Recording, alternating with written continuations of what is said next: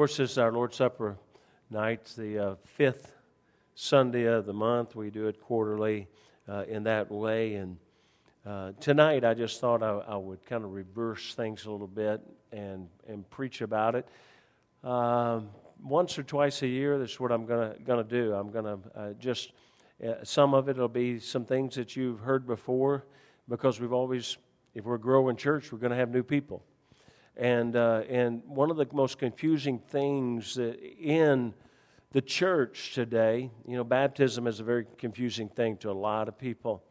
But the Lord's Supper is a very confusing thing to a lot of people. A lot of people that and it's not just in the Catholic Church, so to speak, but a lot of people are confused about this thing of the Lord's Supper. What is it? What is it really? And what does it really mean? And so what I try to do is try to go through this and just break it down a little bit for you. Most of you, I'm not sure how many of you even have you heard the term never mind. I can't even say it right now. But anyway, the fact is that just the point blank statement, and I think I'll show it to you through Scripture. When we take up the Lord's Supper, no matter what you've heard or saw or taught, it's very clear through the Word of God that it does not become physically the body and blood of Christ. And some believe that it does, and that you must partake of it in order that you can even have a hope of eternal life. You've got to eat of that body and drink of that blood in order to partake of or have eternal life. And so we're going to talk about that. We're going to Mark chapter 14. Mark chapter 14, if you go to verse 22. Mark chapter 14, verse 22.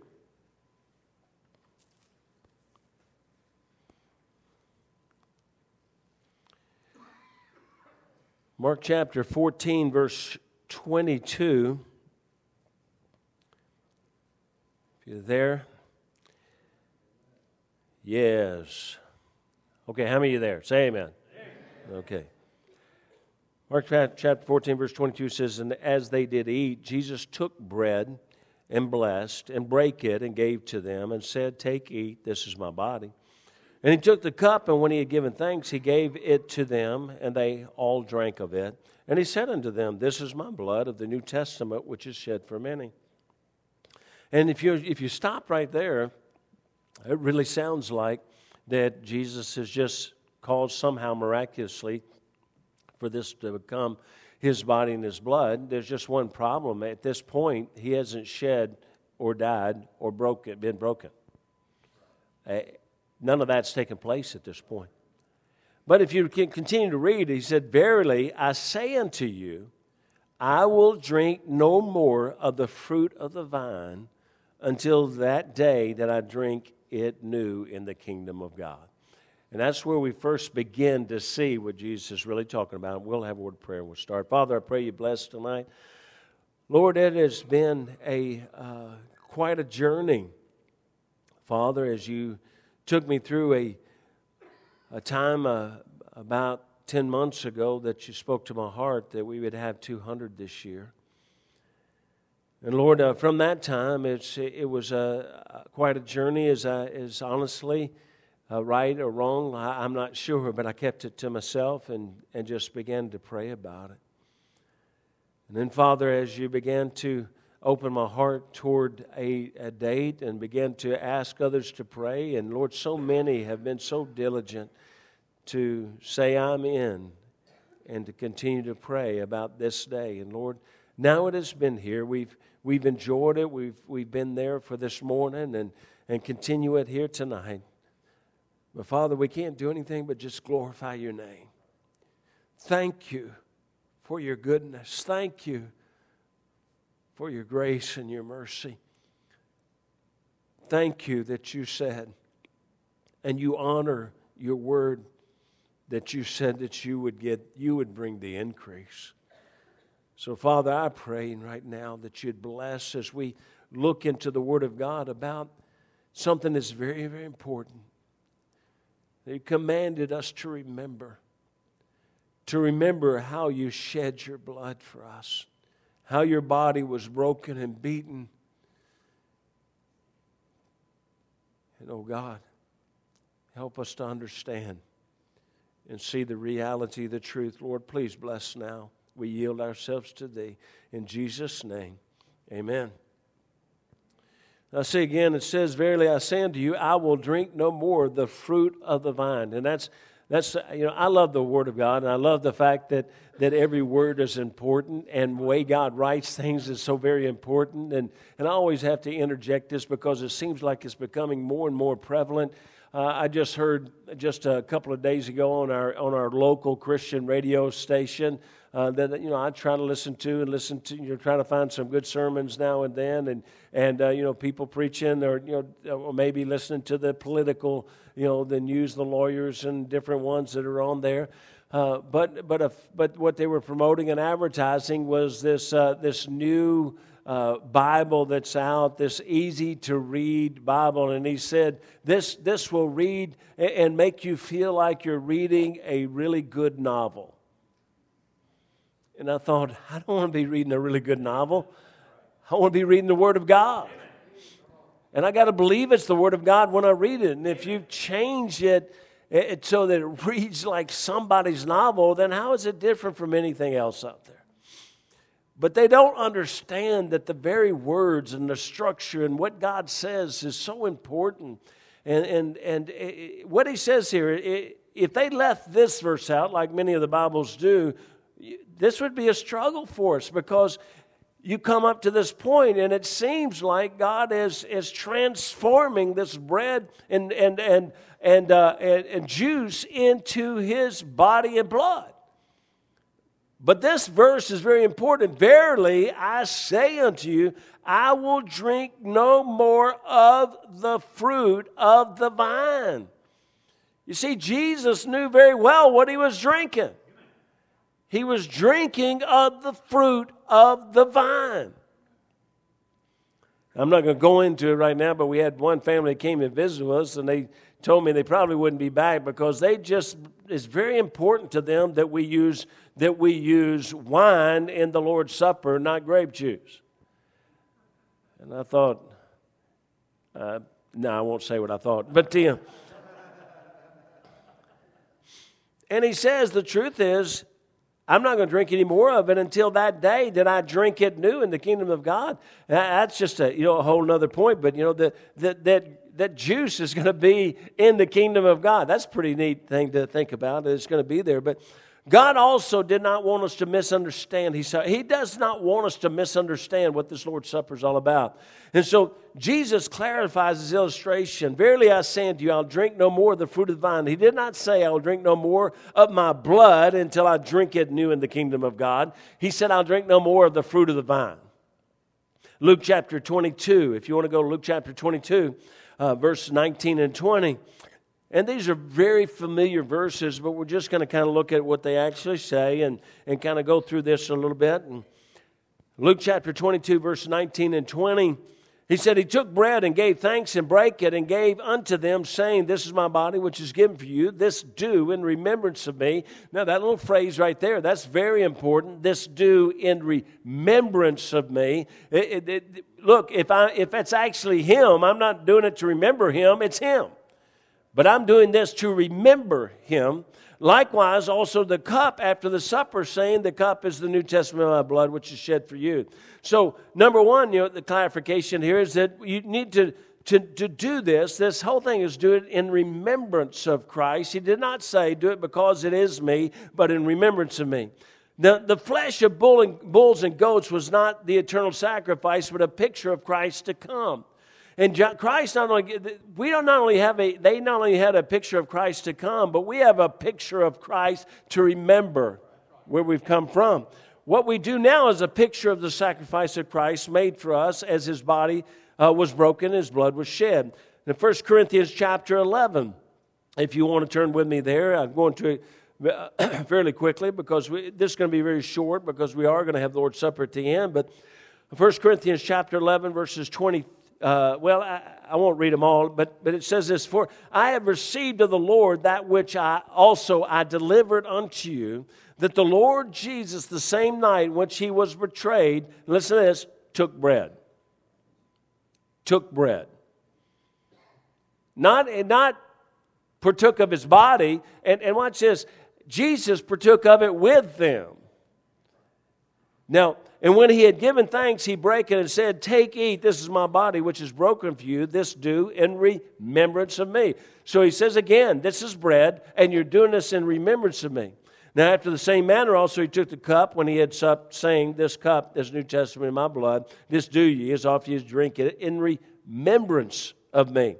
Now, for as often as ye eat this bread, drink this cup, you do show the Lord's death till he comes." And now, probably a year and a half ago or something, I mentioned this, but this is so important. This word show, shew, the way it's written here, shew the Lord's death till he come. That word, when you define it, means to tell or explain. In reality, it's an illustration that explains.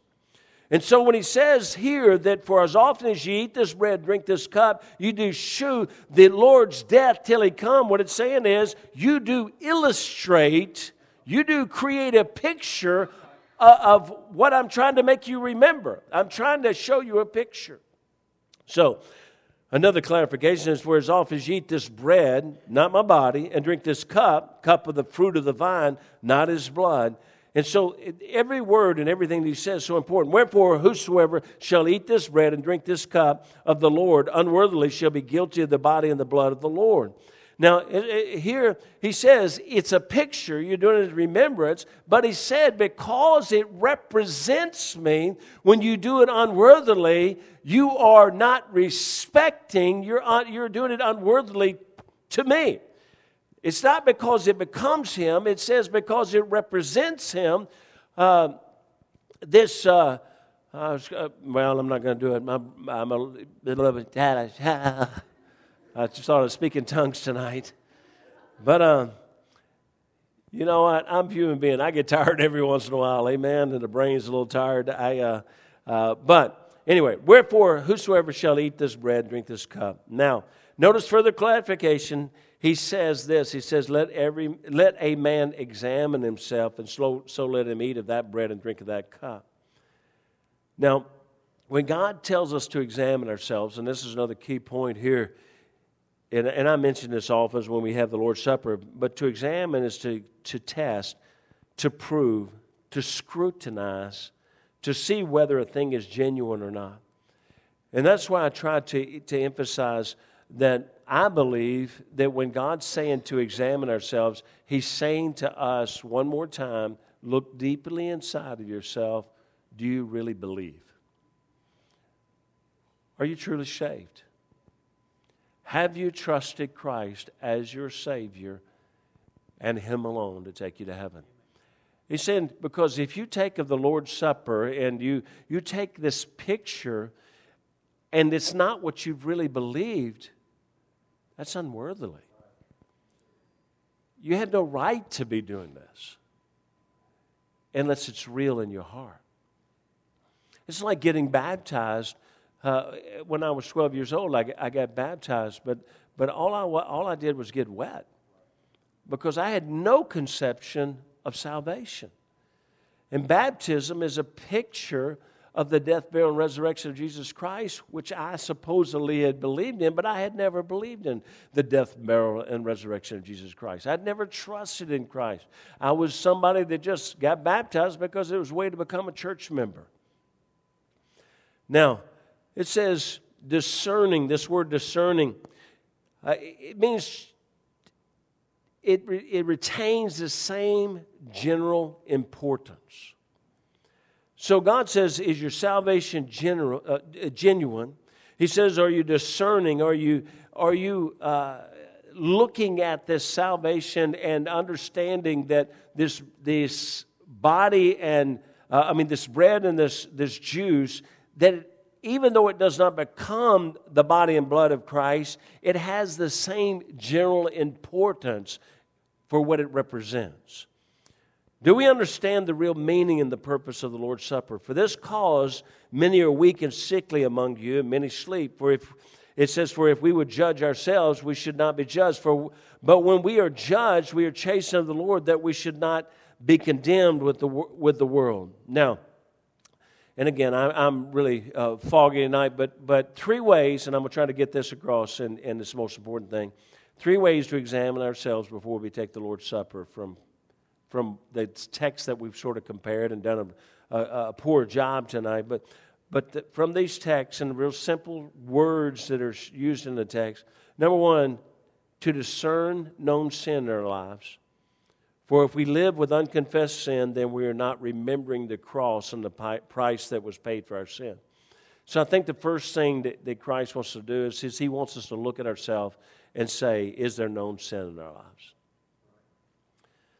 That means that, and again, I don't mean that I think any of us and all of us, we ought to take a moment and say, okay, Lord, reveal to me anything that I may have done even today. Please show me anything I may have done today. I think God's more talking about here things that you wouldn't really have to say that. It's things that you know are sin, but you've been trying to block out. And I know you're probably thinking, Brother Hooker, you talk a lot about sin. I believe it's the cancer that's destroying our Christianity. We just let too much of it stay inside of us.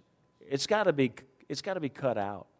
It's got to be taken out, and it lingers way too long. I've said often, I believe unconfessed sin is the great sin among Christians. Now, do we in fact partake in sin knowingly? And again, going back to this morning, I'm not going to show the video again, but as you looked at that video, my daughter, she was not feeling well at all, and I sat and talked to her for a moment, but she said, Dad, I just broke in tears this morning as I watched that little video. I said, you know, it's amazing what Christ did for us. She said, it's amazing the love of God and what Christ did, but she says it's also amazing the depravity of man that He would do it to his fellow man. But do we really search our hearts for sin? So we need to check our own lives for sin in our lives. Number 2, we need to examine whether our salvation is true or not. And that's what I've already said. We really need to look at ourselves. And I'm going to say this again. The devil will use sin in your life to cause you to doubt your salvation. But I want you to understand, the fact that you have sin in your life does not mean that you're not saved. Everybody in this room that's saved still has sin that still they're battling with. Doesn't mean you're not saved, but that's what the devil will use. He will do everything he can to get you to succumb to sin, and then and he will portray it as though it's not sin or though it's not wrong or it won't hurt you. And the moment you commit it, then he starts smacking you in the face, telling you how rotten and dirty you are, and no way you could really be saved if you would do that. But you have to examine whether you really, truly are saved. And that means, can you go back to a place and a time where you knew that you were on your way to hell? Again, it's one of the reasons I emphasize sin in the church, because we can't get saved until we know we need a Savior. And you don't know you need a Savior unless you understand that you are a sinner. But if you have that time and place, you examine that, and that comes up, that you say, no, I know I'm on my way to heaven. And I'm confessing whatever sin that God has brought to my mind. Then number 3, then God wants us to discern the reason and purpose for the Lord's Supper for the Christian. He wants us to take time here in just a moment to pray and say, Lord, reveal to me. Show me. Show me any sin in my life. Father, here's the one prayer that you would answer and hear. If I'm a lost man, am I saved? Now, you should know that if you're saved. You should already have assurance of that. But if that always rises back up in you, you need to get that settled. But once we have those two things settled in our heart, then we have to say, okay, why are we even doing this? Why are we going through this procedure? Is this just some formality that we do every 3 months? No, it's not. It's something we ought to remember really every day. But being human and being busy and getting caught up in life, the Lord Jesus knew that we would get away and we'd forget. So He said, you know what I need you to do? I need you periodically just to shut everything down and intentionally remember. You know, in just, was it 2 months, we'll have Christmas. And that's a day that, that Christians anyway should remember the birth of Christ. But I've been saying for years and years, we shouldn't remember Him more on that day. We just shouldn't remember Him less any other day. I mean, every day. His birth and His death, those are two mighty important things, and we ought to remember those. And one of the ways we remember those things is by telling others about Him and by being in His Word. And cause it, well, we need to remember this, and we should. And if we were all just wonderful, wonderful Christians, we would most every day remember, but there'd still be some we wouldn't. But we all get caught up in the business of life, and every once in a while we just have to shut it down and say, let's remember. Let's remember. Remember that this is not the body of Christ in here. Remember that this is not the blood of Christ. But it represents those things, and it couldn't represent them when Jesus was breaking the bread and giving, because His body had not been broken and His blood had not been shed. But He was saying it's about to happen. So oft as you do it in the future, remember me. And if it becomes Him, I don't have to remember Him because it is Him. And if that was true, then we just open one of these lids and start worshiping it. But that's not the truth. Well, what I'm going to do is, and this is kind of unorthodox, but I'm going to ask the men and come ahead and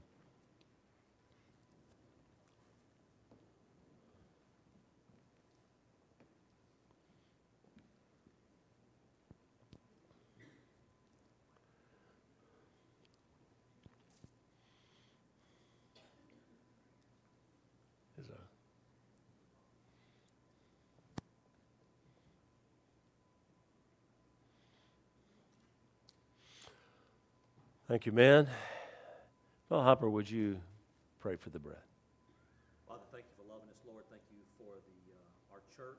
Lord, I'm so thankful that you love the church and gave yourself for it. Father, I thank you for this time of remembering, as the pastors just said. I pray, Father, that we would be a people that would daily remember what you did for us on the cross of Calvary, Lord, and having your body beaten and your blood shed. I pray that you'd bless this bread, Lord, and for what it represents. In Jesus' name.